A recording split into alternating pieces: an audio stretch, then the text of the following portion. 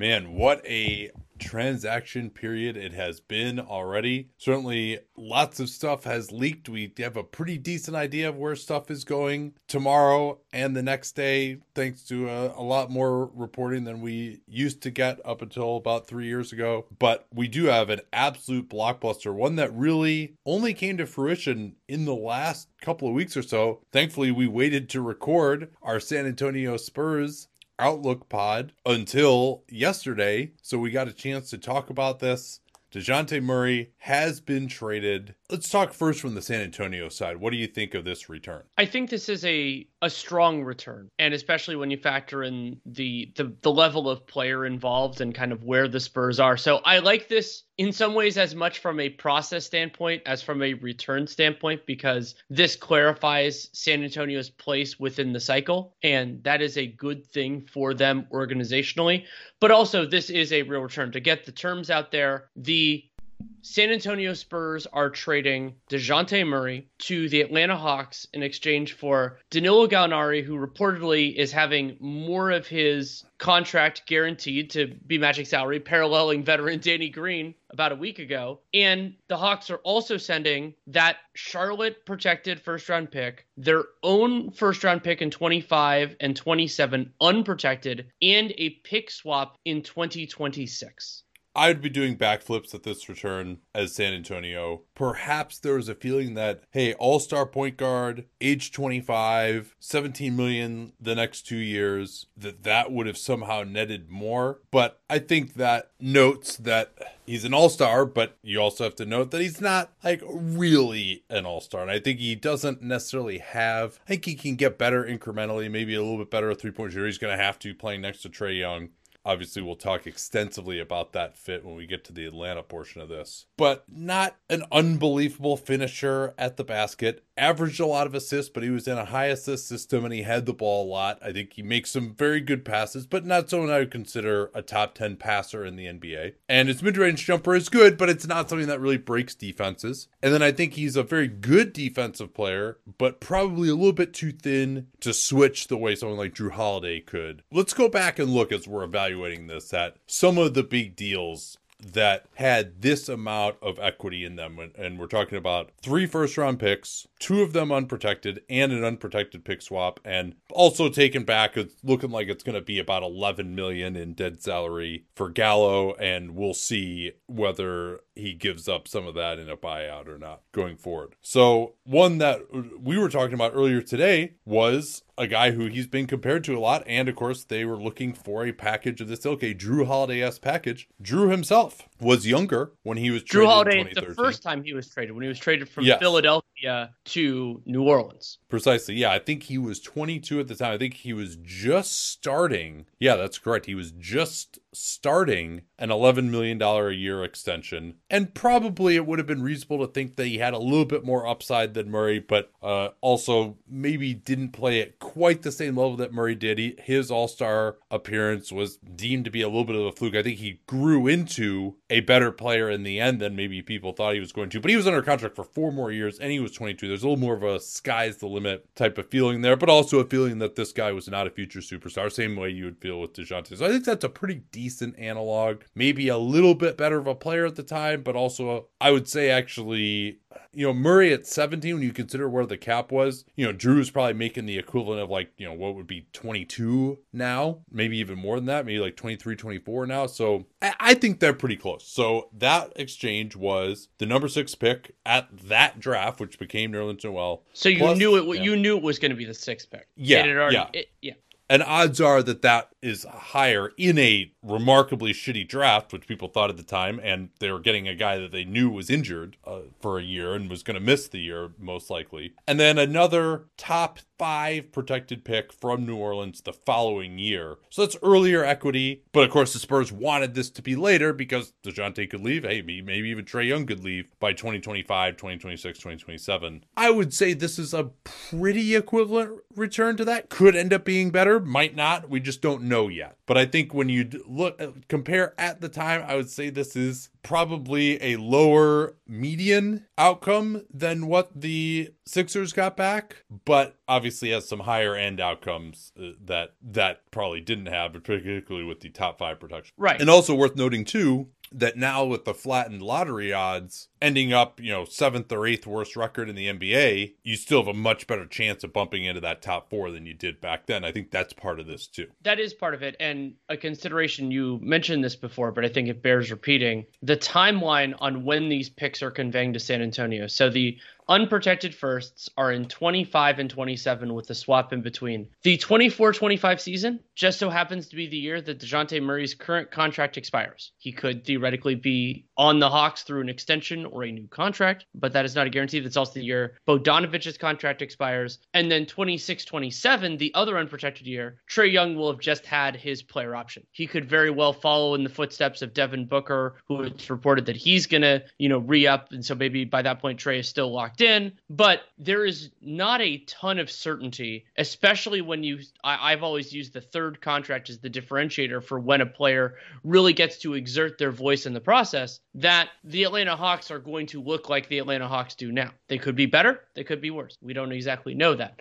This isn't, Giannis already being on his extension, those sorts of deals or anything like that. Like the Hawks, I think they'll be credible, but not 1,000% sure. And so as you mentioned, there's a more variance with this than there was the original Drew trade. Still a lot of possibilities there. And for San Antonio, you're also diversifying your portfolio. It's something I praised New Orleans for in the Anthony Davis trade. I praised Oklahoma City. A lot of these like multiple unprotected picks from the same organization, because you can still be a good team, have good talent, and have a bad record. You are buying variance, and kind of the other form of variance. You're buying them having a worse season than expected. And yes, when the team doesn't have their own first round pick, generally speaking, they'll push a little bit harder on the margins, but not dramatically so. So it's, it is a gamble, but it is a worthy gamble from San Antonio, especially compared to Atlanta's more immediate picks when we expect them to be more likely to be better. So here are a few other examples. Let's recall, of course, that some of these guys are older and in the last year of their deal and making more. Drew Holiday, of course, the package that they're supposedly looking for, that was, I believe, 3 firsts and 3 pick swaps. It might have been 3 and 2. And now, of course, the Bucks also got off of Eric Bledsoe's bad contract in that deal, which the Pels later ended up paying themselves some of that draft equity to dump. At the time, at least to those of us on the outside, we weren't sure whether Giannis was going to stick around. Perhaps the acquisition of Holiday made Giannis stick around. But now, of course, some of those picks look a lot less sexy. But hey, they're going out all the way to 2027. We still have no idea what the Milwaukee Bucks are going to be in 2027. Anthony Davis in the last year, his deal, I think you would have to say that was probably more. That was a number 4 pick. And again, kind of a bad draft. Lonzo, Ingram, and then the deferred pick, another pick going forward, a couple of swaps as well. So that was definitely more. It should be. It's Anthony Davis. It's not DeJounte Murray, no matter what contract he's on. James Harden, he was more as well, but he had 2 years left on his deal. He was still considered a top 5 player in the league, certainly top 10 at that point. That was basically the Nets' whole draft, plus Jared Allen, plus Karis LeVert. And if you wanted to go back to the first Harden trade, that was, when he went from OKC to Houston, that was 2 first-round picks, one of which was the coming year, but we didn't know it like we did with the Drew pick. They did it with the reverse protection. Yes, that year, right? So it was 23. It was a Raptors pick. Yeah, it was 23 and 24, and that pick became Steven Adams. And then they also got Kevin Martin and Jeremy Lamb in that deal. So I would say DeJounte Murray is easily the worst player to get traded for 3 first-round picks in at least the last 10 years. Yeah, unless we're counting Jalen Duren because of that weird structure. Yeah, okay, fair enough. It was Ousmane Dieng. Oh, yeah, it was Dieng. You're right. Yeah, the number 11 pick. But that was also for lotto-protected picks. These are, and that's also not like we're comparing established NBA players. Like it's a different kettle of fish.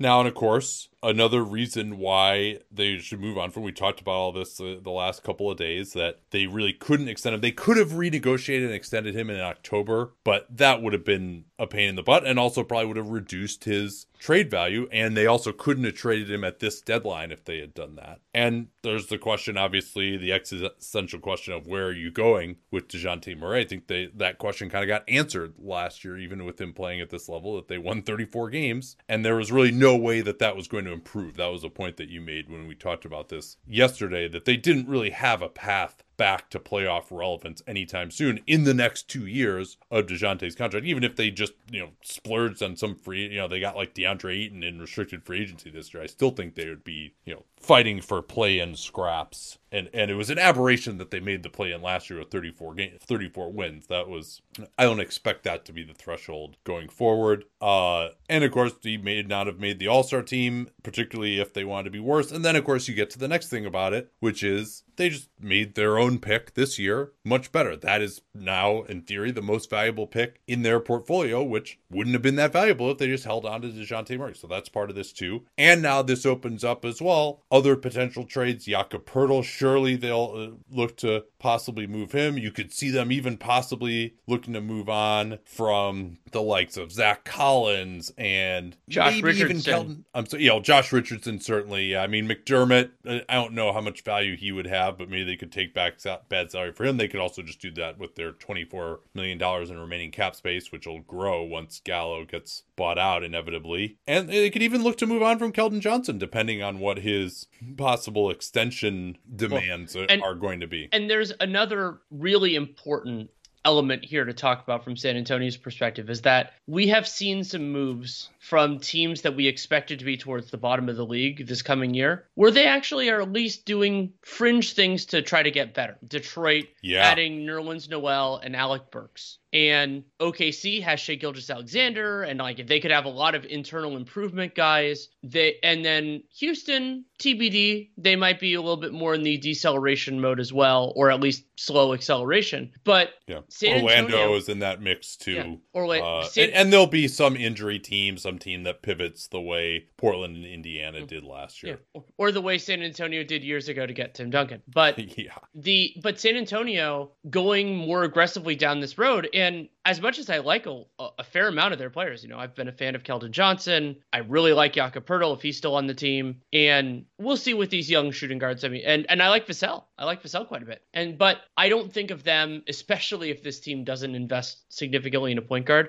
it's going to be hard for them to win a lot of games. And so if they're in that, they're in that conversation, and having the worst record or the second worst record is lower expected value than it used to be. That's a part of the reforms that the league initiated, but still have a pretty good chance of getting something. And so San Antonio, if they can get their way all the way down there, and Greg Popovich has said that he's on board with it. Mike Finger had that tweet that he's basically signed off on it, and it's like he's back at Pomona Pitzer from a team source, which is fantastic. So from San Antonio's perspective, you gain a lot even beyond these picks.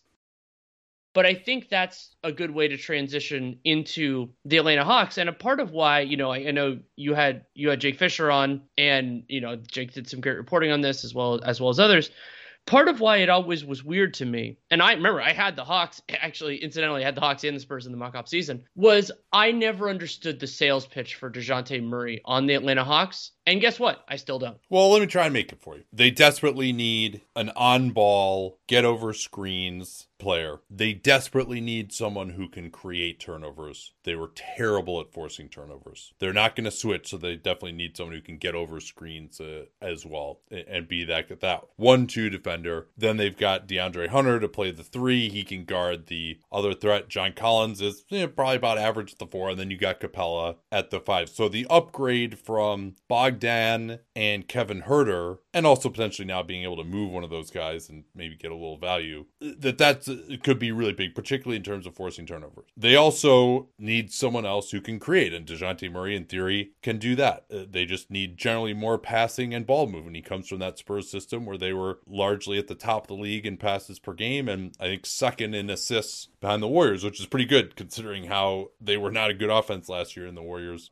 usually are, at least when Steph plays. So you also want to get Trae Young moving off the ball more. Let's see, particularly given his struggles against Miami, where they loaded up against him so much that Trae basically gave up by the end of the series, even when Jimmy Butler wasn't playing in Game 5. So being able to move Trae out the ball, if he can kind of get his Steph Curry on a little bit. Now, he's not an off-ball player. Trae has always played with the ball, but his spot-up shooting numbers are awesome, and he's got a pretty quick release. I think he could get to be a pretty solid off-ball threat if they wanted to go that route. Do I trust Nate McMillan to be the guy to institute a ball movement system? I don't know. Also, they just didn't really have much of a mid-range game on this team, and perhaps Murray provides them with that. It's not just spread, pick and roll, throw it out to a three-point shooter. It gives them more ways overall to attack. So I think, and then it also, in theory, although this is just a theory, I'm making the argument for this here, and feel free to push back on any of these points. I'm not sure how many of them. Don't worry, I will. That now the non-Trae minutes won't be such a disaster anymore if you actually have, the best backup point guard that they've had here so far. And so that you can now push to be a top 5 offense, and this can get you back to average on defense, and now you're in the high 40s in wins, and you're back in the mix again. The last point is an important one, because the Hawks, every single year that Trae Young has been on the team, their offense has gone off a cliff whenever he has been off the floor. Some of that, I think, is the nature of, a heliocentric team, that they have this identity. They've never had that level of creator on the bench, and DeJounte Murray can really help in that, both when Trae Young is sitting, but also equally, if not more importantly, when he is unavailable. Those games are now going to be significantly more viable. However, the Atlanta Hawks had a damn good offense whenever Trae Young was on the floor. And in all likelihood, the player getting most usurped in terms of starting and closing 5 minutes is Kevin Huerter. And DeJounte Murray is a better basketball player than Kevin Huerter right now, but he has different strengths and weaknesses offensively. And DeJounte Murray last year made 33% of his three-pointers. You can say, okay, that's not too bad. But he had the ball in his hands an incredible amount and took fewer than 300 on the season, about 4.3 per game, which was by far his career high. And Murray, he did take more of those catch and shoot, and he shot 34.5% on those, which is, that's a whole hell of a lot better than the 28% he shot on pull-ups, but it's still not fantastic. And so I think that the best case scenario for the Hawks is palatable, and we'll talk about where they kind of fit in the Eastern Conference. But if part of the concept is this Atlanta Hawks team has been awesome when Trae Young has the ball in his hand,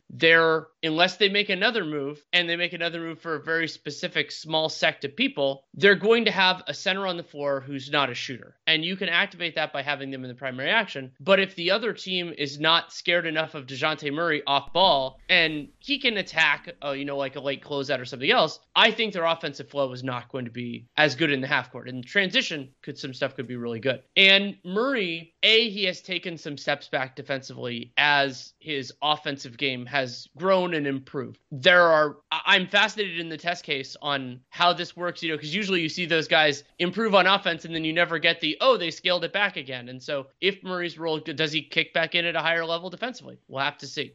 But I think of Murray as a disruptive defender, but not a particularly versatile one. And that means that you're asking more of everybody else. And so Hunter's capable defensively. He's, I think, a little bit overrated. And then presumably the Hawks are still going to have a good defensive center, even with the offensive sacrifices that typically come from that, whether it's Capella or Gobert or somebody else. But my bigger concern is, even if DeJounte Murray patches those holes and ideally creates some new strengths and presumably some new weaknesses, paralleling my frustration with the Knicks' pursuit of Jalen Brunson, I think this makes them better, but I don't think it significantly changes their trajectory. I don't see a core of Trae Young, DeJounte Murray, Hunter, and center X, whichever one it is along that general range, as being a team that I expect to make a conference finals, much less win a conference finals. They could win a series depending on how everything goes. So I think they have a higher level than the team they dispatched in the 2021 first round, but not by a ton. And to me, you give this up for the last piece, and A, I don't think the Hawks were ready for a last piece, and B, I don't think DeJounte Murray is good enough to have been it if that's where they were.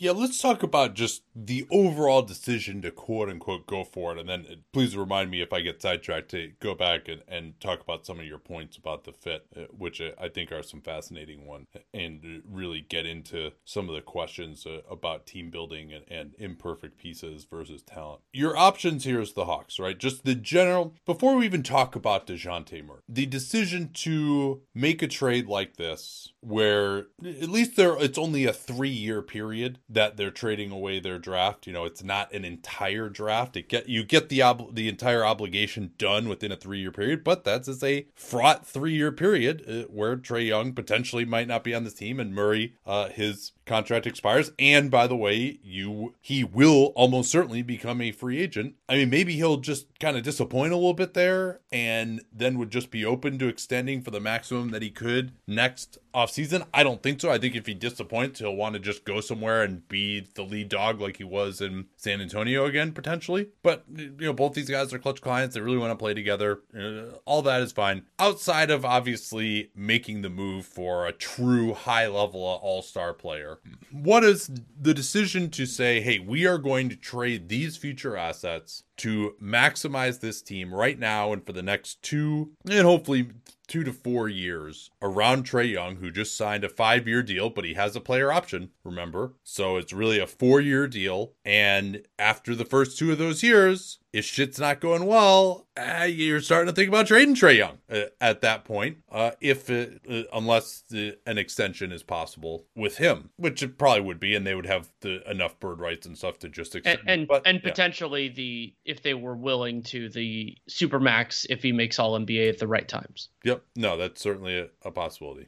So I understand that decision. Even if you're going to say, you know what, Trae Young, I don't know if he's ever going to be a top 10, at least playoff player in the NBA. His defensive limitations are too rough. You know, he really flamed out against Miami. He had favorable matchups the year before. Yeah, he's an awesome regular season offensive player, you know, one of the top 5 passer in the NBA, all that. You know, we still hope at being in his early 20s that he can grow to possibly be that guy, and you want to give him the pieces around him to do that in theory. I get that. Like, he's a good player. He's the best player that they've had here since, Dominique Wilkins?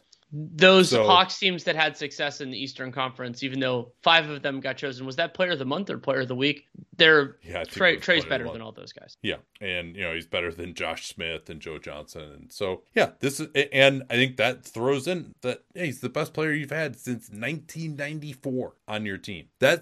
And yeah, you know what? He's probably not a top 5 player in the NBA, but let's just try to maximize around him the best we can. Who else might have been available for this package? Do you even call around to try and find this package? Maybe Rudy Gobert. Rudy Gobert, surely I think the Jazz would have made a trade with Rudy Gobert for this. Gobert, though, with his age, you might have a couple of good years, but then by 32, he's not really going to be that level of impact player anymore. And I think Trae Young, you're probably not going to win a championship, and then Trae Young is going to be like, this can't really grow with me here. Acquiring Rudy Gobert, I think, would make it more likely that Trae might want to leave in a couple of years, even if you would have Rudy Gobert, certainly to me would give them more. He's a much more valuable player than DeJounte Murray in the present, but he makes way more, obviously. And they also have Clint Capella, who's a pretty decent facsimile of Gobert. And they also got a Okongwu coming up behind him, and replacement level at center is much higher. Did they give up too much for DeJounte? I mean, I don't think so. I think this is about fair. It sounds like the Knicks and the Wolves were involved. The Hawks outbid them. It seems like they did that. I'm not sure what other kind of player who would want to go to Atlanta. I mean, that was part of the good part about this, is that he's got 2 years left on his contract and doesn't have a lot of say in where he's going to go, because he's not going to sign an extension no matter where he goes. So you can kind of get a guy, and I think he wants to go play there, but other guys may not. And so the fact that he wants to be there, that's also pretty good. So DeJounte, that quality player, is probably the best guy you could get. Maybe you would say instead of that, they should offer that, a lesser package to Toronto for OG Anunoby instead, and try to get more just wing role players, double down on that model instead. I think there's an argument to me that OG Anunoby is a more valuable player than DeJounte Murray. But I think the decision to go in here, it does make sense to me. Yes, they're probably not going to win a championship. Maybe they'll kind of just be, maybe they win a first round sometimes, maybe they don't. But how much better is that than where they were going to be before? I find it surprising So you would say they should have just continued continued down the same path they were Yes. on without making this move. No, I that is absolutely what I would have done. And for another player, maybe with a different role or a different niche, maybe I would have been, but I don't think so. I mean, unless you're like, it's a diamond in the rough where it's like, oh, this guy, like this guy could be a lot better. Like there's a path for him to be a top 10 to 15 player or even top 20 with fit or something like that. I don't see that with DeJounte Murray. So like in a circumstance where they got the level of player, maybe, but even then I don't think I would, because there's a difference between being satisfied with a level of success and there's a difference between and sacrificing real equity to do so. And that's where I am. And maybe I will feel differently if and when Travis Schlenk reorients this roster kind of around this foundation. This makes Kevin Huerter an awkward fit. You can just have an overqualified sixth man who can fit in, and Huerter has a reasonable contract. I have been very critical of Huerter's fit with Trae Young, so potentially sliding him into a smaller role could be good there. Or you could, in an ideal world, you trade a 2 for a 3 or a 4. Hard to do. We'll see if they can actually make that happen. How they resolve the John Collins situation, all of those things. Maybe the eventuality for the Hawks in the immediate is better than it is right now. I don't think it's going to, those shifts to me are not going to significantly change their station. And so it's not only the idea that the Hawks are in that, like win a playoff series level. It's that even though we might not be able to identify over the next 4 years which teams are going to be better than them, if you think about their level of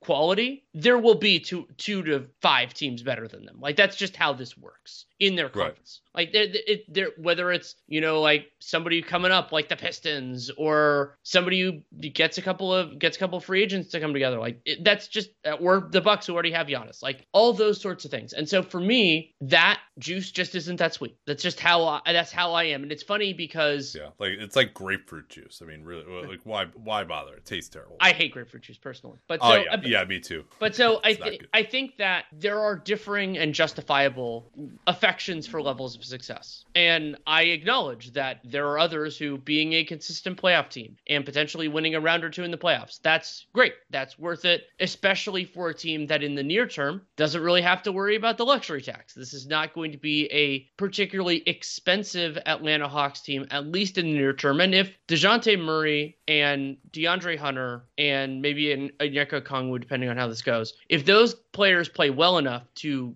get big next contracts, they probably earned it, and the Hawks are probably in a good place. And they could find a home for Collins and or Capella, depending on how everything goes. So you're not sacrificing, it's not like you're committing to like a terrible money on your books, at least at this juncture. I'm uninspired by this level. And it's not, it's in some ways for me, maybe the parallel is the Chicago Bulls, where DeJounte Murray is a meaningfully better player to me than Vooch was. Yeah, and way better contract, way younger. Way better contract. But yeah. I will say, I think the obsession about DeJounte Murray's contract is misguided, because that only matters. Well, here's why it's not, because they're able to they didn't have to give up anybody, right? Like they basically, Gallo was their backup 4 who they're going to waive anyway. And so they add this trade would have been so much worse if they had to include Kevin Huerter as well. I like Kevin Huerter. I don't think it's, you couldn't have given him up. Couldn't have given up Bogdan Bogdanovic, who is potentially... Well, I mean, I think those guys might have value or could get rehab, but I think your point about, are they really that much higher of a level than they were before, I think is a reasonable one. Also, let's remember just like how pathetically injured they were with Bogdan couldn't even move, and Capella couldn't hardly play. John Collins had 2 really bad injuries as well. I mean, they were like a complete shell in that Miami series. They might have had a much better showing. And so I think they're better than they showed last year, certainly in that playoff series. And hopefully getting another guy who can dribble will help Trae in those. And now you're just adding Murray to that when Gallo wasn't even going to be on the team anyway and wasn't a huge part of what you're doing. Okay, Nate, let's do this. Knowing what we know right now, put the full strength version of this Atlanta Hawks team, put them in the put them where they go in the Eastern Conference. Yeah, they're probably like a 6th seed, right? I'd put them ahead of the Bulls. So yeah, I think like the big 5: Boston, Milwaukee, Philly, Miami. Miami losing PJ Tucker could be a problem. And then Brooklyn, I would say. I'd say Atlanta is probably 6th. And one of those teams will probably have injury issues. So they could and they've got a lot of depth on this team too. They don't really have guys other than Bogdan who are injury risks. So I think they got a decent chance of getting a top 4 seed in the East with this group. As we sit here today, lots could change between now and then. You agree with that, or you think it's a little lower? I think it's a little lower than that, and their defense will be better. And also I generally don't think guards do too much to transform a team's defense. I think for this team though, because they literally had nobody in that role, I think it can really help. Like their on-ball pick-and-roll defense was so bad. I do enjoy that one of our differences here is that, you commented on it, but, will Nate McMillan be able to deal with the unusual strengths and weaknesses of this guard combination offensively? I'm not enthusiastic. Well, yeah, and he's going to have a lot of pressure on him. He could, it seemed like he was under pressure even at the end of last year. But let me talk for a little bit about what this team is, because I think I've been playing devil's advocate here. I would not have done this trade. I think DeJounte Murray is one of the most overrated players in the NBA. I share your concern that as much as he may help them defensively, in their base lineups, the additional ball handling he provides doesn't give you much. His 53% true shooting doesn't give you much. Maybe that goes up a little bit, but he's not really the kind of player who I think he's never really been efficient in his career. Like, he's not going to all of a sudden just get all these open catch and shoot threes and start bombing those. He's not going to get to the foul line more, which he never did before. I don't think he's maybe be a little bit better a finisher at the rim. Maybe he has to take, more of his mid-rangers come early in the clock than late, and he lowers his, maybe he gets close to league average true shooting. I'm guessing probably not though. There's so many Watfos coming to mind out of this. But and again, like I noted, I think he's easily the worst player in the last 10 years to get traded for a package like this. And yeah, the contract helps a little bit, the age helps a little bit.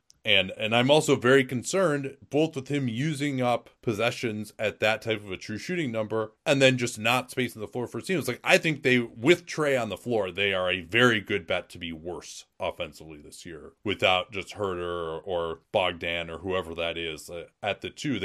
Their starting group now really doesn't have a premium shooter. Maybe there are other moves coming. Maybe they'll close games with Hunter at the 4 and then one of Bogdan or Herter at the 3, other than your whole thing about getting way better defensively doesn't help. Maybe Trey doesn't need quite that much crazy shooting around him. I kind of think he does personally, but maybe I think that could be a pretty decent defensive group as a starting lineup. That group should be an average group, unless Trey is just so bad that you still can't deal with him at all, which maybe. But teams won't go at him as heavily, at least during the regular season. And then your bench units, I don't think they're going to be actually good, because I don't think DeJounte Murray can be the initiator of a great offense or even a good offense, even if it's a bench group, but it should get them to at least be more respectable than they have been with him off the floor. So I think they'll be worse on offense, probably better on defense. And I think, and it also just gives them some resiliency as well. Trey doesn't have to play as many minutes or maybe as many games anymore. Well,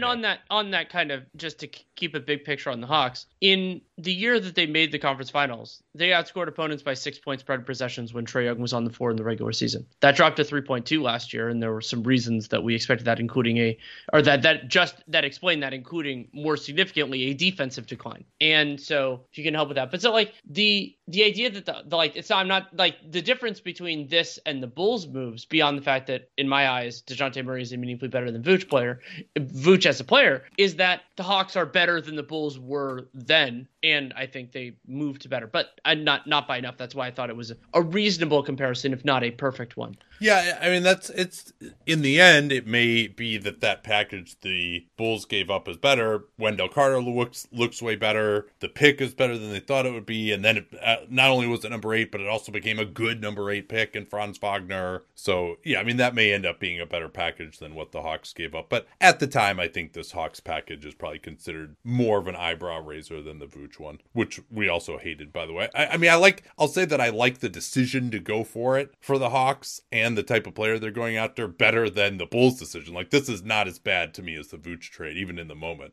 2 other points to get to make sure we cover before we move on from this. One is broader Spurs. Lonnie Walker did get a qualifying offer. They can revoke that qualifying offer unless Lonnie Walker signs it beforehand, but it's low enough that I don't think that's going to happen. And Walker's cap hold, now that San Antonio is in a different phase, I don't know how much that matters. And the other one, I brought this up loosely, and I saw it originally from I guess it's Davide Cinelato, who is an editor for an Italian sports outfit. I do not know its quality. Said that Danilo Gallinari's guarantee has been bumped up to about 11.6 million to facilitate this trade. So good for him. You get that money. I would expect that he will not be a Spur for very long. Another foreign-born player who goes to the Spurs, never really gets a jersey, and then goes on to different pastures. Did we talk about the Hawks tax situation now? No, we did not. Actually, that was another criticism I had of the trade, is that now Atlanta, preliminarily, I would have them as about 7 million under the tax, but that's with only 10 players on roster. So filling it out gets you pretty close. And it should be more than that, Danny. I might have missed a number. Oh, that's right. This is the wrong Trae Young salary number. You're right. Okay. Yeah, I haven't updated because he got the 30%. That's right. So and that actually, we'll talk about that. All those numbers bumped up with some of the news today. So yeah, as of right now, they got 10 players on a contract and they're 1.5 million over the tax. There's going to be a huge tax distribution again this year. So I don't see a team being kind of around the tax. Don't see them using the taxpayer mid-level. But surely with John Collins reputed to be on the block, it seems like they're just going to, the perpetual on the block of John Collins is still going to stick around. They don't really seem to have a trade for him. He was in this deal, then he wasn't. Good job, I think, by San Antonio not taking him and instead getting Gallo, because he's got 3 more guaranteed years left plus a player option, and they just don't need him to win some games this year. They got Kevin Huerter kicking in at 14 million with 8% raises over the next 3 years after that. Obviously Trae at 37. They still got Bogdan with 18 million and then an 18 million player option after that. And they got Capella in the last year of the deal he signed in 2018, making 20, and then he goes up to 22 and then 23. I think they probably are going to go into the season with this group and then just kind of see what happens and see if somebody gets hurt or one of Bogdan and Huerter you would think would be on the move at this point. I mean, maybe if they're still playing incredibly well and all these guys are good, then they'll just be willing to pay the tax. It doesn't feel like they should do that to me. Maybe Capella could be traded because they want to give the starting spot to Okongwu. They probably need to get, a third center. But I think it feels like it's going to be all minimums from here on out at this point in Atlanta. Also, for Atlanta, they did not give a qualifying offer as expected to Kevin Knox, and he will be an unrestricted free agent. Let's get to the overall news, though, that's going to affect every transaction in the league this season. Right. The first place I saw it was from Keith Smith, but and Tim Bontemps had something to that effect right around the same time. The projected number for the 22-23 salary cap is $123.655 million. That is up from 122 was the most commonly used estimate before right now. And so, as I think Kevin Pelton astutely noted, and I got so much joy out of people thinking he was being like coy or sarcastic when he was being genuine, because that's KP, that it potentially a part of this was the Warriors losing some of those closeout games and having, creating extra home games. That is extra revenue for the league and everything else. That might have been a factor. I mean, that probably added $30 million in cash to overall BRI, and so that's, and about 44% of that goes into the cap, and so that's like $400K of this $150K, or I'm sorry, of 1.5 million increase right there. And then just overall the Warriors playing so many playoff games in general is a big part of this. I mean, they're getting like tens of millions of dollars, particularly once they're getting into the finals from these home games. And hilariously, also making that money now will save the Warriors a fair amount of money as well. It'll probably save them like over $5 million just and the cap Clippers, and the tax being higher. Too. Yeah, because the tax line goes up to 150.267, and the other important number there is the hard cap. So the hard cap is a little bit over 6 million ahead of the luxury tax line. That's 156,983. We will get the official numbers on Thursday, but it feels pretty damn close to official. All right, next big piece of news here is we have another trade to announce. Yeah, I guess we could go there next. I was going to go to Harden, but that's fine.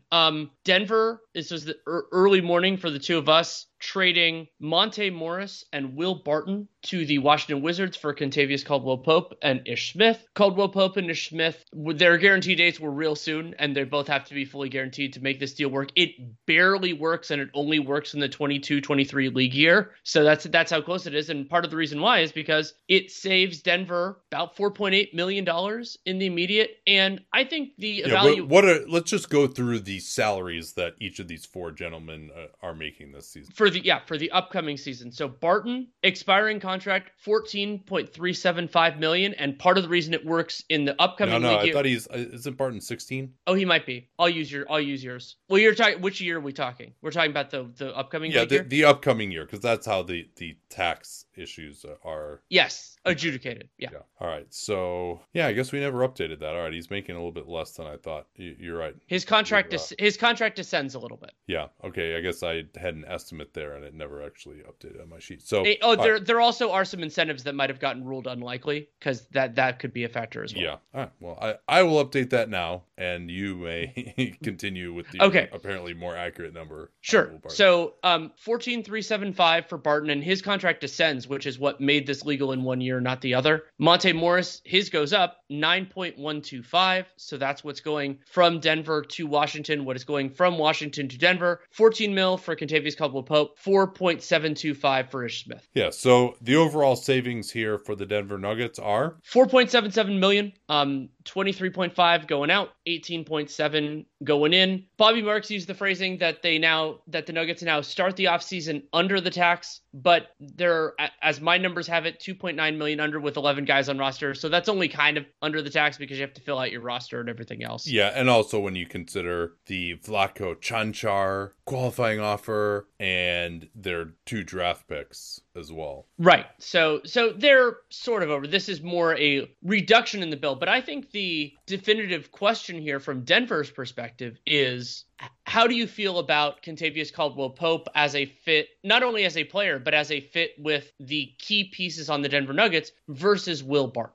Yeah, the overall talent, I would say, when you don't think about the fit, is a clear downgrade for Denver. Like, Ish Smith, I think, is probably one of the worst backup point guards that's actually going to be on a real team, whereas Monte Morris was one of the best. He's got better size, and Morris can shoot, and Ish Smith can't. Maybe there's another move coming in terms of Nuggets point guard, we'll see. KCP slides right into that vacated Gary Harris role, and they needed more ability on the ball defensively. Aaron Gordon can only guard one guy, and if you're going to have Nikola Jokic, you need guys who can compete and get over screens. Now, KCP, in my opinion, is not the same guy that he was in Detroit, and maybe not even the same guy in LA, but still a solid defensive 2-guard, 1-2 defender. Maybe can switch on to some threes, although the bigger ones, like Kawhi Leonard, for example, give him big-time problems. But he still gives you some more size guarding point guards than maybe they had. Then they still got Jamal Murray, probably just hides on whoever the worst of the 1-2s is. And then you got Gordon to guard the biggest wing threat, and then Porter Jr., hopefully, if he's back, is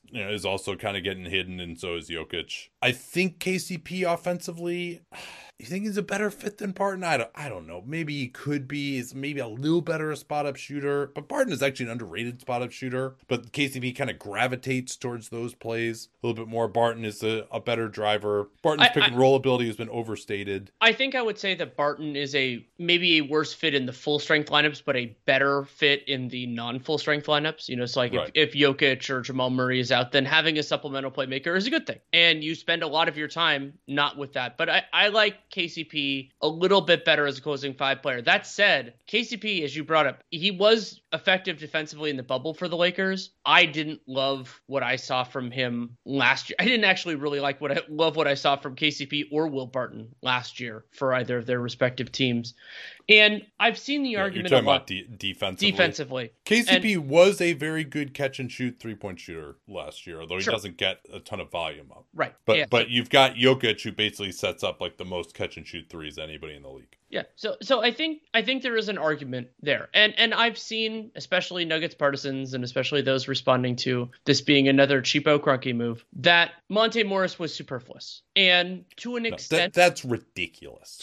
So it's true on the very basic surface level that does not understand how an NBA team works. And if Jamal Murray were 100% healthy and you guaranteed he was going to play 82 games plus all their playoff games, then having the downgrade from Monte Morris to Ish Smith would be less impactful. Also, you can play Morris and Jamal Murray together. That is another way that you can help out. And that's what they did, and that was an effective bench group for them before Murray got hurt. But Jamal Murray is coming back from a torn ACL, and no player is going to play in 100% of games. And Monte Morris is a good, fully developed backup point guard who could fill in and on a completely reasonable contract, and that makes Denver a worse basketball team. And the reason that you do this, so like you have these two elements. So you slightly upgraded at your fifth closer potentially, and then you more materially downgraded with a key bench guard. You don't do that net in like that net is not sufficient to justify the deal. It is because it saved them a bunch of money. Like that is how you, whether it's how you do it publicly or how you do it privately, I think there's a disparity obviously there. Oh, we're so thrilled to have KCP. He has championship pedigree, all that. Okay. I mean, he did, he was a part of a championship and then the Lakers moved on. And I mean, that was a mistake from the Lakers, but I also think KCP at age 29 season.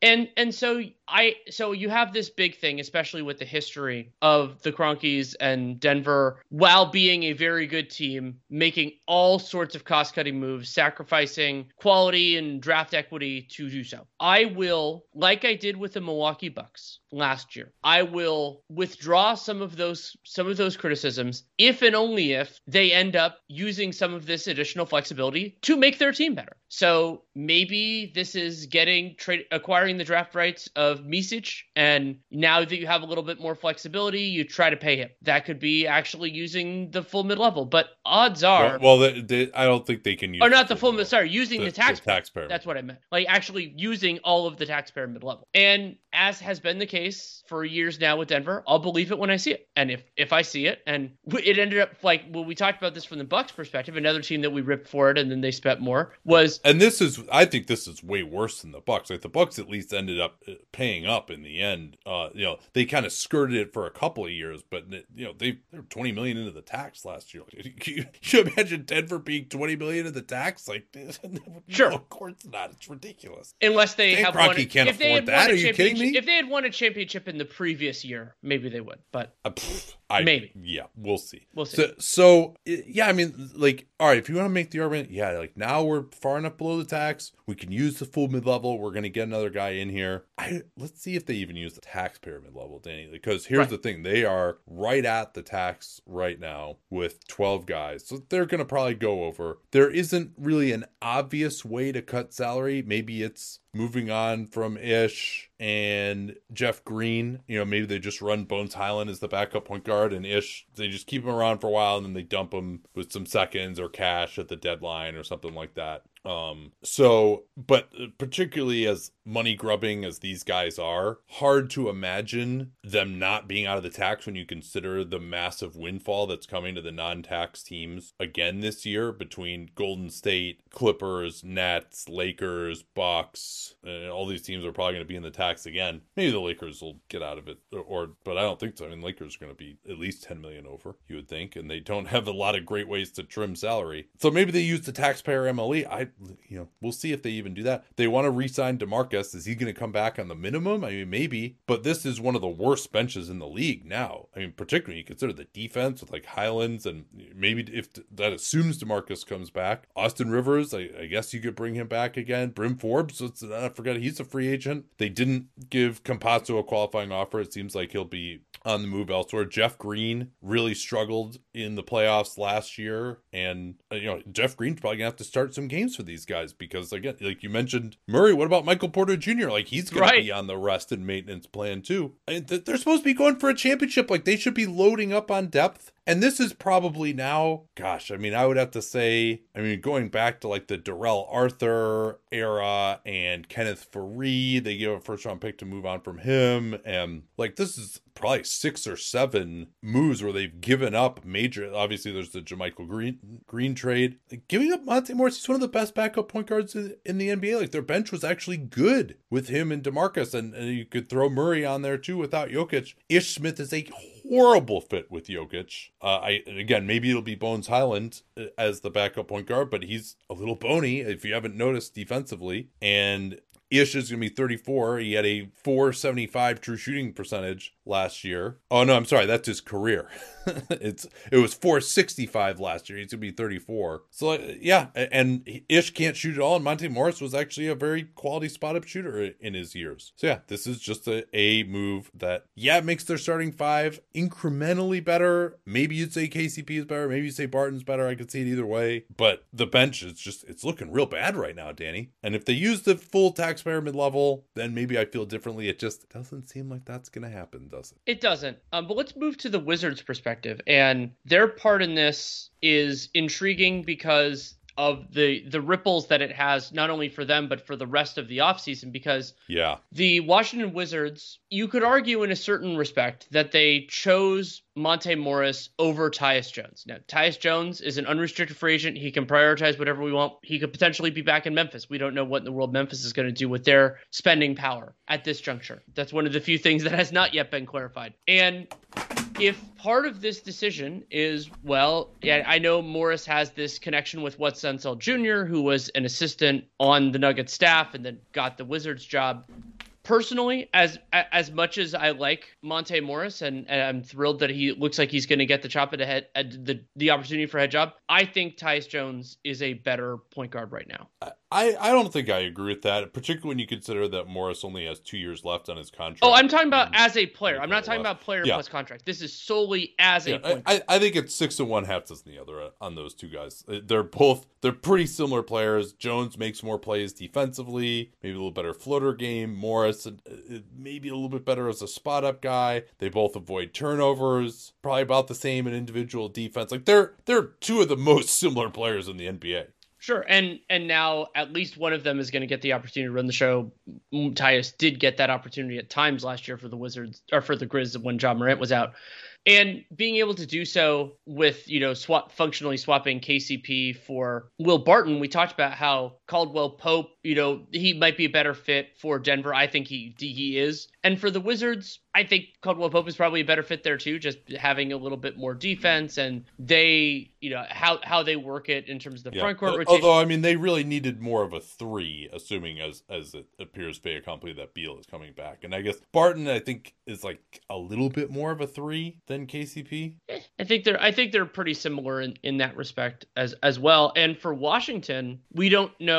We both expect that Bradley Beal is going to return. He opted out on Wednesday, but so using kind of some of your spending power, Monte Morris makes about twice as much as Ish Smith, but you're kind of filling that spot, and now you could theoretically use some mid-level, but you also burned up a fair amount of your kind of marginal spending power in this move. So I think this makes the Wizards better. And also there's no guarantee, as much as I don't know where that other Tyus Jones offer was going to come from, that he wanted to go to the Wizards, and there is non-public information potentially there that he was maybe not interested in. And if that's the case, Memphis can pay him more than the Wizards could have. The margin between Tyus Jones, Monte Morris, and everyone else potentially there, that to me is significant. And so if that was the choice, then this is even more of a no-brainer. And I think it's the right decision. Like I said that I prefer Tyus Jones. It's real. So to be able to get a player, and honestly, 2-year deal for him versus 4 years for Tyus, that'll probably be relatively similar money. Both of those are fine. It gives you time to evaluate Morris. You don't have that significant long-term commitment. If it goes sour quickly, you can get out of it quickly. And the Wizards in 2 years will know a lot more about where they are as a franchise. Didn't we say that 2 years ago? Yeah, But yeah, probably. and also, I mean, to get just for taking on an extra like $4.5 million to get the point guard who's going to start for you this year, that's a pretty damn good piece of business. Right. Particularly when Barton is arguably as good for you as KCP is, and also Tyus Jones is really the only other even starter-ish level of point guard available right now, and the Wiz didn't really have the scratch to go after DeJounte Murray, who maybe would have actually been a better fit there than in Atlanta, but I agree. I think he would have been. And so now it seems like they're going to be headed for this 5-year, $250 million deal with Bradley Beal. And also, finally, Anthony Gill got a qualifying offer. He shot over 50% from three, but it's only on 26 attempts last year. And then congrats to Ish Smith. If he plays for the Nuggets, he will set the NBA record by playing for his 13th team.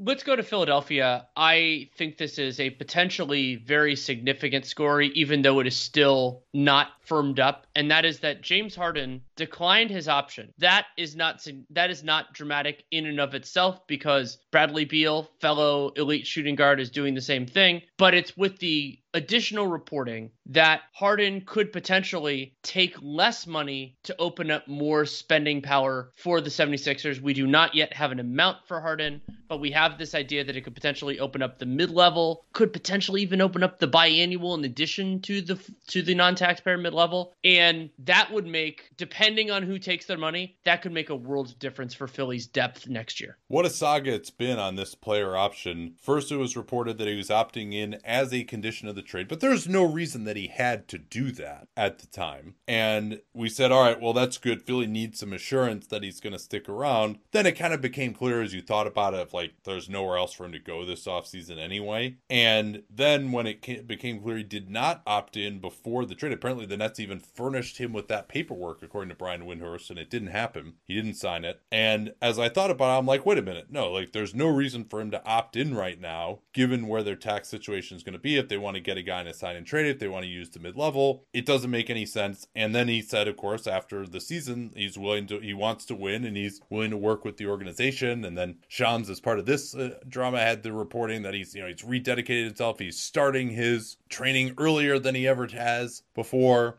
And it does seem like he's willing to at least take somewhat of a haircut here, at least in the first year. And we'll see how much he ends up getting compensated on the back end. And we don't know what he's being compensated, what the initial deal was if he had opted in versus otherwise. We'll never know the exact answer to that question, probably. Then there was reporting, though, that he was expected to opt into his $47 million. And again, that never made sense. And it particularly didn't make sense once the reports emerged of PJ Tucker going there on a 3-year, $30 million deal, because they would have had to have gotten below the apron and significantly below to use that, and potentially the BAE, which is now $4 million. So with Harden now opted out, the Sixers, with 12 players, assuming they bring back Isaiah Joe, Paul Reed, and Charles Bassey, do they have any seconds that they're going to sign this year? Can't remember any. But in any event, where they are right now is 12 guys with no Harden, and they are $52.3 million below the apron, which of course is the hard cap. Daryl Morey always loathed to be hard capped. They'll want to maintain at least some maneuvering room there. A Tobias Harris trade, it probably would take back less money if they ever wanted to do that. But it looks like now, if they wanted to use the BAE and the MLE, that takes out $14 million. So that would be Harden starting around 38, give you another couple million to work with.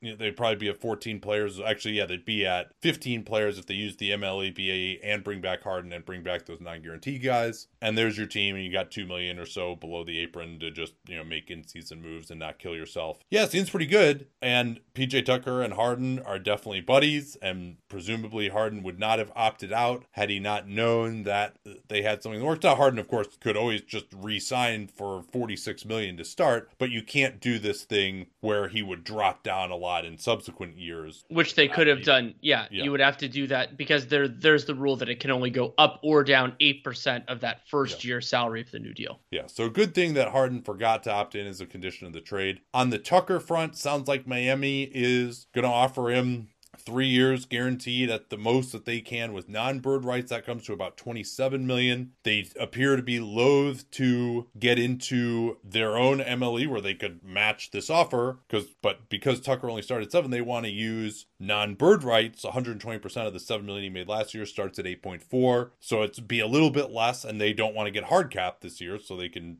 have or theoretically just use some of the mid-level on another player. Yeah, certainly.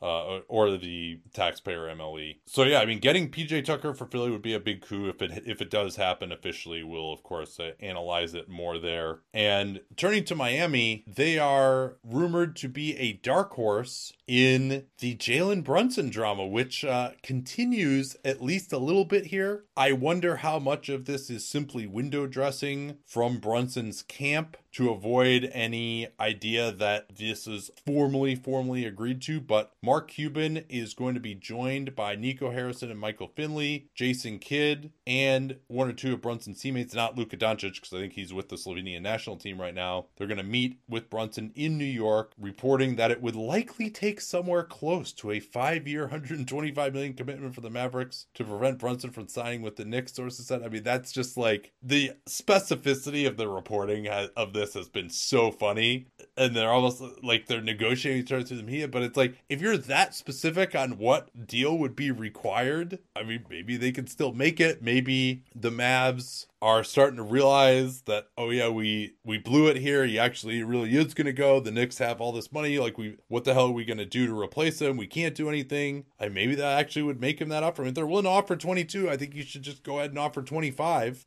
I don't really see what the $3 million difference is for a player like this and a team that's contending. And so we maybe don't. This isn't over yet. I feel like it's over, but maybe it's not. I feel like it's over. And one other consideration here, we can go through all these mechanics should it actually come to pass. It would be exceedingly complicated, but considering some of the Knicks Pistons components have not yet become finalized with the league, there would actually potentially be a way to fold some of these things together. And the reason, so typically in the modern collective bargaining agreement, after inspired by the sign and trades with LeBron and Chris Bosh going to the Miami Heat, it became more the acquiring team doing the old team a favor, because you could create a trade exception, which due to Brunson being base year compensation would actually be smaller. That could actually swing back the other way if the Knicks can do all of these different moves, stay over, and then they could potentially retain the mid-level exception, which is larger than the room exception.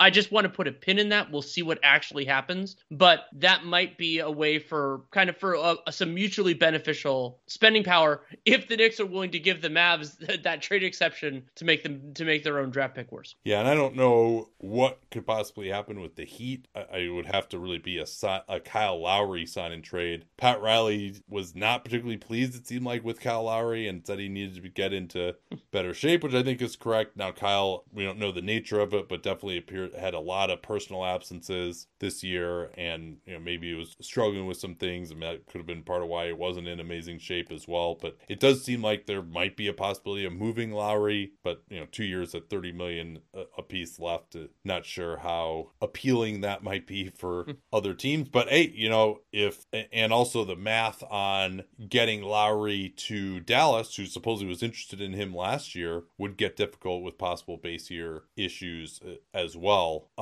Where should we go next year? Let's go to the joined at the hip decisions for the Houston Rockets and the Oklahoma City Thunder. You and I are CBA cap nerds, and this is just catnip for us. Well, we just talked about this yesterday because of the Brunson thing.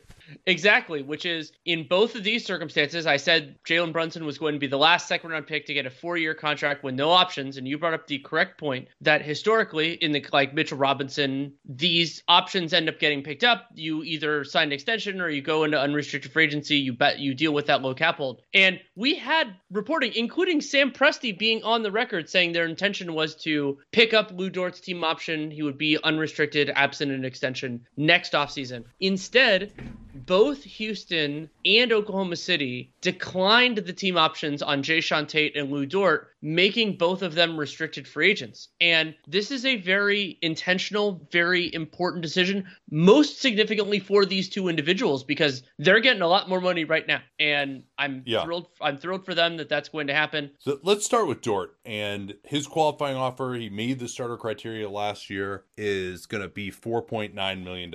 So that's at minimum, he's going to get that raise. His situation, he was already completed his third year. So this is the last year he could be a restricted free agent. Had he played out this year, he would have been a unrestricted free agent at the end of that. So there was more impetus for OKC to keep him around. I think part of the reason they took it down to the wire was OKC, as of right now, without anything on the books for Dort and with 17 players under contract, is basically they're about $4 million over the cap. Remember, their cap room is about to get vaporized. When I say right now, I mean right at the start of the league year. So, 24 hours from now. But, and the thought was that maybe they were going to take on guys with the vaporizing cap room they had, and then maybe that would have gotten them close enough to the tax that it wouldn't have really made sense to do this with Dort. Now, though, you have full bird rights on him. You got all this room below the tax. There's really no reason not to just spend money on Lou Dort this year, which will then hopefully keep your bill down in future years when you're actually trying to be good. The other downside of this, though, is he would have had a pretty small cap hold next year, probably would have made the starter criteria, so he would have had about a $5 million cap hold again next year. And they are, in theory, maybe trying to use cap space for real next year, but they still will have likely over $50 million next year. So that's not a huge difference. And, if he's going to get something in the low 8-figure range, losing $8 million or something in cap space is no big deal. So I think this is a smart move, both to not lose him, get him on a longer term contract that could be potentially a better trade asset if you wanted to go that route. And for when it matters later on, you're going to have him on hopefully a long-term deal. They could even go do a 5-year deal for him if they wanted to, because they have full bird rights on him. And so now the way to think about it is whatever his, same way as we talked about with Zubac, you take what he would have made this year, which is the minimum,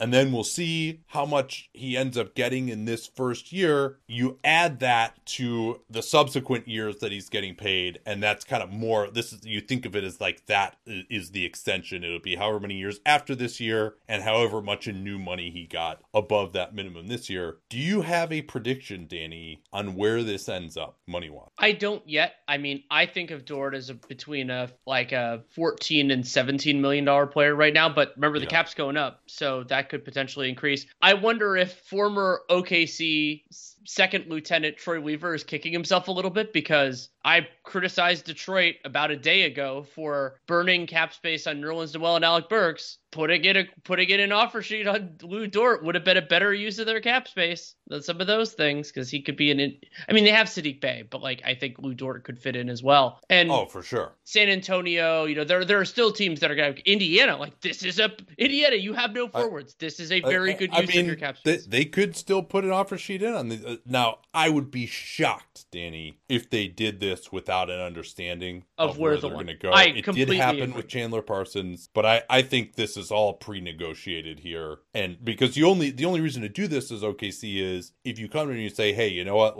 we've got you under contract for $1.8 million this year, or whatever it was, $1.9 million. So if we opt you out, you're going to give us less over the long term than you would expect, right? So my prediction is I think this is going to be 4 years at 12, 13 million each. And probably declining as well would be. This deal mitigates a lot of risk for both sides, different kinds of risk. So for Dort, you're getting the money now. And for OKC, there was, I've harped so much on how the extension rules are really messed up for players that aren't premium. And it's possible that Lou Dort wasn't willing to accept that. So then he's not the same level of Kevin Durant, but you always want to risk when a player hits unrestricted free agency that he's interested in something else or just wants something else. And Lou Dort, the Thunder have done a lot for him in terms of, kind of bringing him up from not a ton of draft equity or anything like that into being a starter and being a good player in the league. But if he wanted something else. And so the OKC, they're going to have him, and Lou Dort's going to get his money. And for Jae'Sean Tate, as you mentioned, that was a very good. And quickly, one more thing on Dort. Again, like, maybe they could have offered that 4-year, $58 million extension after this year, but A, he might not have taken that, and B, you just get essentially this free money for the team that doesn't hurt you at all to shunt more of the money into this year. But yeah, Tate is fascinating. Get to his situation, a little bit different than Dort. It is a little different because Jae'Sean Tate has just completed 2 years in the NBA. He is older. This was his age 26 season. Next year will be his age 27. But with just 2 years in, that means not only do the Rockets only have early bird rights, but it also means that paying Jae'Sean Tate his minimum for the coming season would not have made him unrestricted in 23. He would have been restricted in 2023. And so in this case, it might be the playing the game thing where there just aren't that many teams with cap space. They wonder if anybody's going to be really sold on Jae'Sean Tate. And so locking him in this year and giving him a raise when the Rockets have the financial flexibility to do so. They're simultaneously like functionally over the cap and have a mile and a half of room under the tax. But it isn't as clear cut because the risk of losing him wasn't nearly as high. I suspect they have an arrangement here as well, in part, again, because Houston is in the same situation where they're right at the cap. I don't think they're going to use the full mid-level this year anyway. After all, Daniel Tice isn't available. So I think they'll end up with plenty of room, and you're not doing anything with that, so why don't you reduce the bill on him in future years? He's got that same qualifying offer, the 4.9. Also, I think the fact that Kenyon Martin is asking for a trade is an indicator that this is kind of done, we'll see. Maybe it could go wrong, or maybe someone gets in these guys' ears and is like, don't take that. Kevin Pelton style. I think this one's going to end up with 3 years, $24 million. That's my guess. I really wish this would have happened in the mock-off season. I would have loved to see how these negotiations would have gone. But I think that's about where this ends up. 3 years, $24 million. A couple other notes on these teams. For the Thunder, they unexpectedly declined a $3.5 million team option on Mike Muscala. Muscala quietly, I think he might have had like the greatest offensive EPM in NBA history because he was like the only guy on this team who could shoot at all, and they actually performed pretty well when he was out there, and they had to kind of stop playing him. And I think he actually did end up having ankle surgery. Not sure what kind of shape he is in. Doesn't seem like he's going to be back. They just have 18 roster spots spoken for even without him. So I think this is just, if you love somebody, set him free, as I'll quote KP again on that one. But Muscala's an interesting free agent now. We didn't expect him to be available. Good vet there, but now that they have Holmgren, and I think they still are going to have favors on this team as well. They don't really need JaMychal Green is still around also. So I think they're just going to kind of do Muscala solid. I would be very interested in Mike Muscala as like a regular season backup center, the way he shot the ball the last 2 years. And then they did exercise team option on Isaiah Roby. He still is non-guaranteed, but has a pretty early guarantee date of July 3rd. Maybe they'll re-sign Muscala. I don't know. I mean, he seems like he's a good vet for them, but it would be a little surprising given their roster crunch. And then in Houston, they did not extend a qualifying offer to Trevelin Queen, who is the G League MVP at age 25 and athletic, played as hard defensively, can shoot a little bit. He's supposed to receive ample interest, according to Chris Haynes. Rockets also kind of have other fish to fry with their own roster crunch and the 3 first-round picks coming in, the 4 from last year. So makes sense maybe that Queen wouldn't be in their plans and kind of just do him and his agent a solid by not qualifying him, which would have been required just another two-way as well. But I think Queen is interesting. What's next here? In the Atlantic Division, we also saw, this kind of cap minutia, but we saw a couple of Atlantic Division teams decline team options on players, but then make them restricted free agents. For the Brooklyn Nets, that was Kessler Edwards, and for the Boston Celtics, Sam Hauser. And oftentimes in the last couple of years, what that has meant is they wanted them on a longer term deal, and so this allows player and team to negotiate or consummate, as the case may be, a different contract other than that 1 year team option. And so I expect, knowing what we know right now, because of that combination of like, we're letting you go off this contract, but we're retaining match rights, chance that they will line something up. A recent example of that was Jonte Porter with the Grizzlies. He ended up not being on the team that much longer, but it's a mechanism to retain a player without having them hit free agency or unrestricted free agency. Yeah, I didn't realize that they did that with Hauser. I thought it was reported they were actually picking up his option. I believe I saw that. Yeah, well, it would make sense because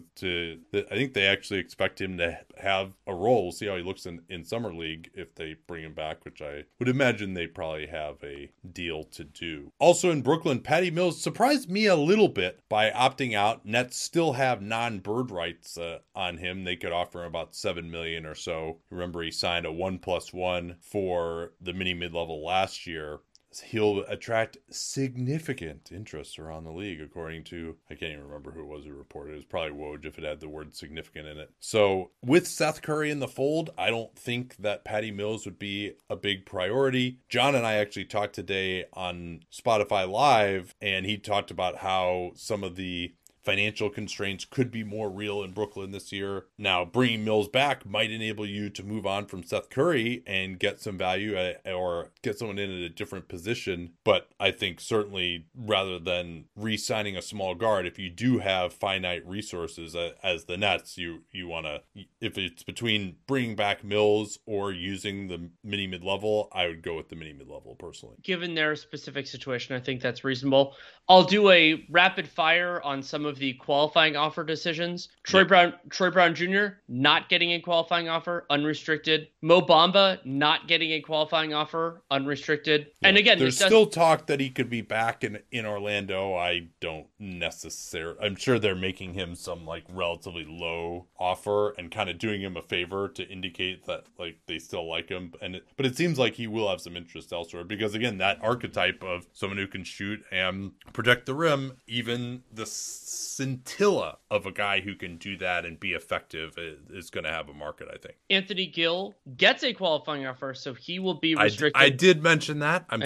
I can't believe you weren't just hanging. I actually, as I was saying it, remembered that you did. Aaron Holiday did not get a qualifying offer, so he will be unrestricted. Not a huge surprise considering Phoenix's overall situation. And not exactly on that front, but a couple of like kind of low salary option decisions. Stanley Johnson and Wenyen Gabriel both got picked up. Johnson's contract is now guaranteed. Wenyen Gabriel's is still non-guaranteed. And then in Minnesota, Naz Reid and Jalen Noel both got their options picked up. Both of those are still non-guaranteed, but I expect both of them to play on the Timberwolves on that contract. What do you make of DiVincenzo not getting a qualifying offer? His frustration with the Kings potentially manipulating the system to lower his qualifying offer feels a little hollow now, but I am stunned by the downfall. I mean, DiVincenzo, before he got hurt, was a valued part of what Milwaukee was doing, and his, not having him, they ended up doing just fine overall in the playoffs, but I thought he really did make a difference. I thought that DiVincenzo being able to do some stuff on ball, it was different than Gordon Hayward.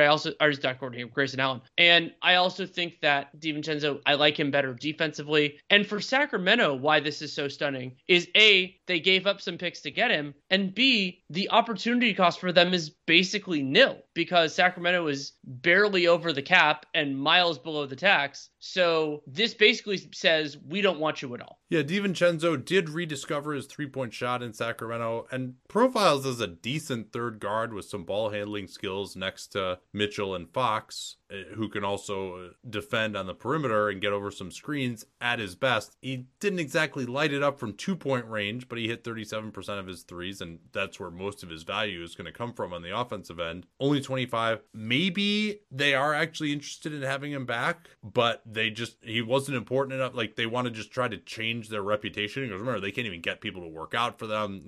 Jaden Ivey's comments, like, it wouldn't be the worst thing. So maybe this perception that he was pissed off about the whole not starting thing and having this qualifying offer kept on, maybe this is just like, hey, you know what? Sorry about that. We'll make you unrestricted. We'd like to have you back, but we don't want you to be bitter that we held your value down by making your qualifying offer lower. Also, I guess they could have just been afraid that he was going to take it, but I don't think that would be the case. case, like they did trade for the guy. I mean, maybe they're just sort of like pissed off at him for besmirching them. I really don't know where this is going at all. But I mean, unless there's some like relationship type thing happening here, which does happen a reasonable amount on these qualifying offer decisions. If it's just like, yeah, you're not in our plans, we're going to let you go, though, that doesn't make a lot of sense to me. Of course, there's plenty of speculation about the signings. I think we will let those speak for themselves when we record on Thursday. But unfortunately, the last piece of news that we do have to get to is disturbing, disappointing at bare minimum. It's allegations at this point, except that Miles Bridges was arrested for felony domestic violence. His bail was set at $130,000. The details that we know, originally reported by TMZ, are incredibly disturbing. A woman claims she was in an argument with Bridges that turned physical, and Bridges was gone by the time the cops that were called arrived to the scene, and the woman required medical attention. Bridges turned himself in. So it looks like the altercation was on Tuesday. Bridges turned himself in on Wednesday. Wow. I mean, just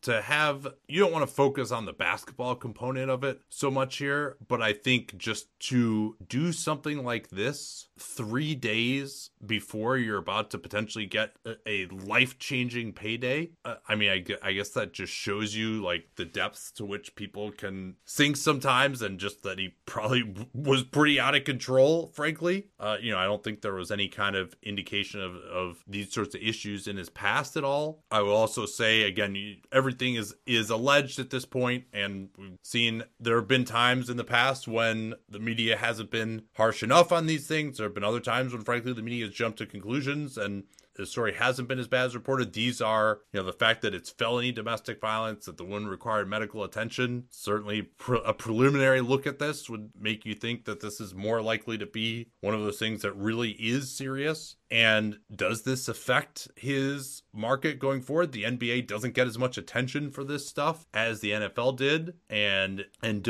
they are almost never do a suspension before things have gone through the legal process. It seems like they almost never do a suspension unless there actually is a legal finding of guilt or a guilty plea, which again is in contrast to the NFL. And I actually kind of prefer the NFL's approach on this one, frankly, i.e. with Deshaun Watson, but the league, not its teams. We should clarify there. But I don't think, honestly, that this will affect his market that much. And, nothing has basically happened to Jackson Hayes, who also pled guilty to domestic violence over last summer. So I don't know how this is going to play out. My gut feeling, though, is kind of sadly it's not really going to matter that much in free agency, but maybe we'll see if that's true or not. All right. What a crazy free agency eve this was with this Murray trade and all this. Fascinated to see where we are headed tomorrow. And of course, Danny and I will be recording tomorrow night. The cap sheet is out. The best way to get to that, if you're looking at it, is to just log into Supporting Cast. We're probably going to do one actual email per day, but if you just log into the Supporting Cast post, and we will put that in the email, that'll give you whatever the latest one is, but we don't want to spam people with like 4 emails a day necessarily. And we'll still have the sale in honor of the mock-off season going for another couple of days. If you're a monthly podcast only subscriber, you can get total access for cheaper. If you want to actually commit to a year, you can save some money and get more. So we'll be very happy. Hopefully, we've seen a lot of people doing that, and we hope to see some more as time goes on. Gearing up for tomorrow. Can't wait. Talk to you all then.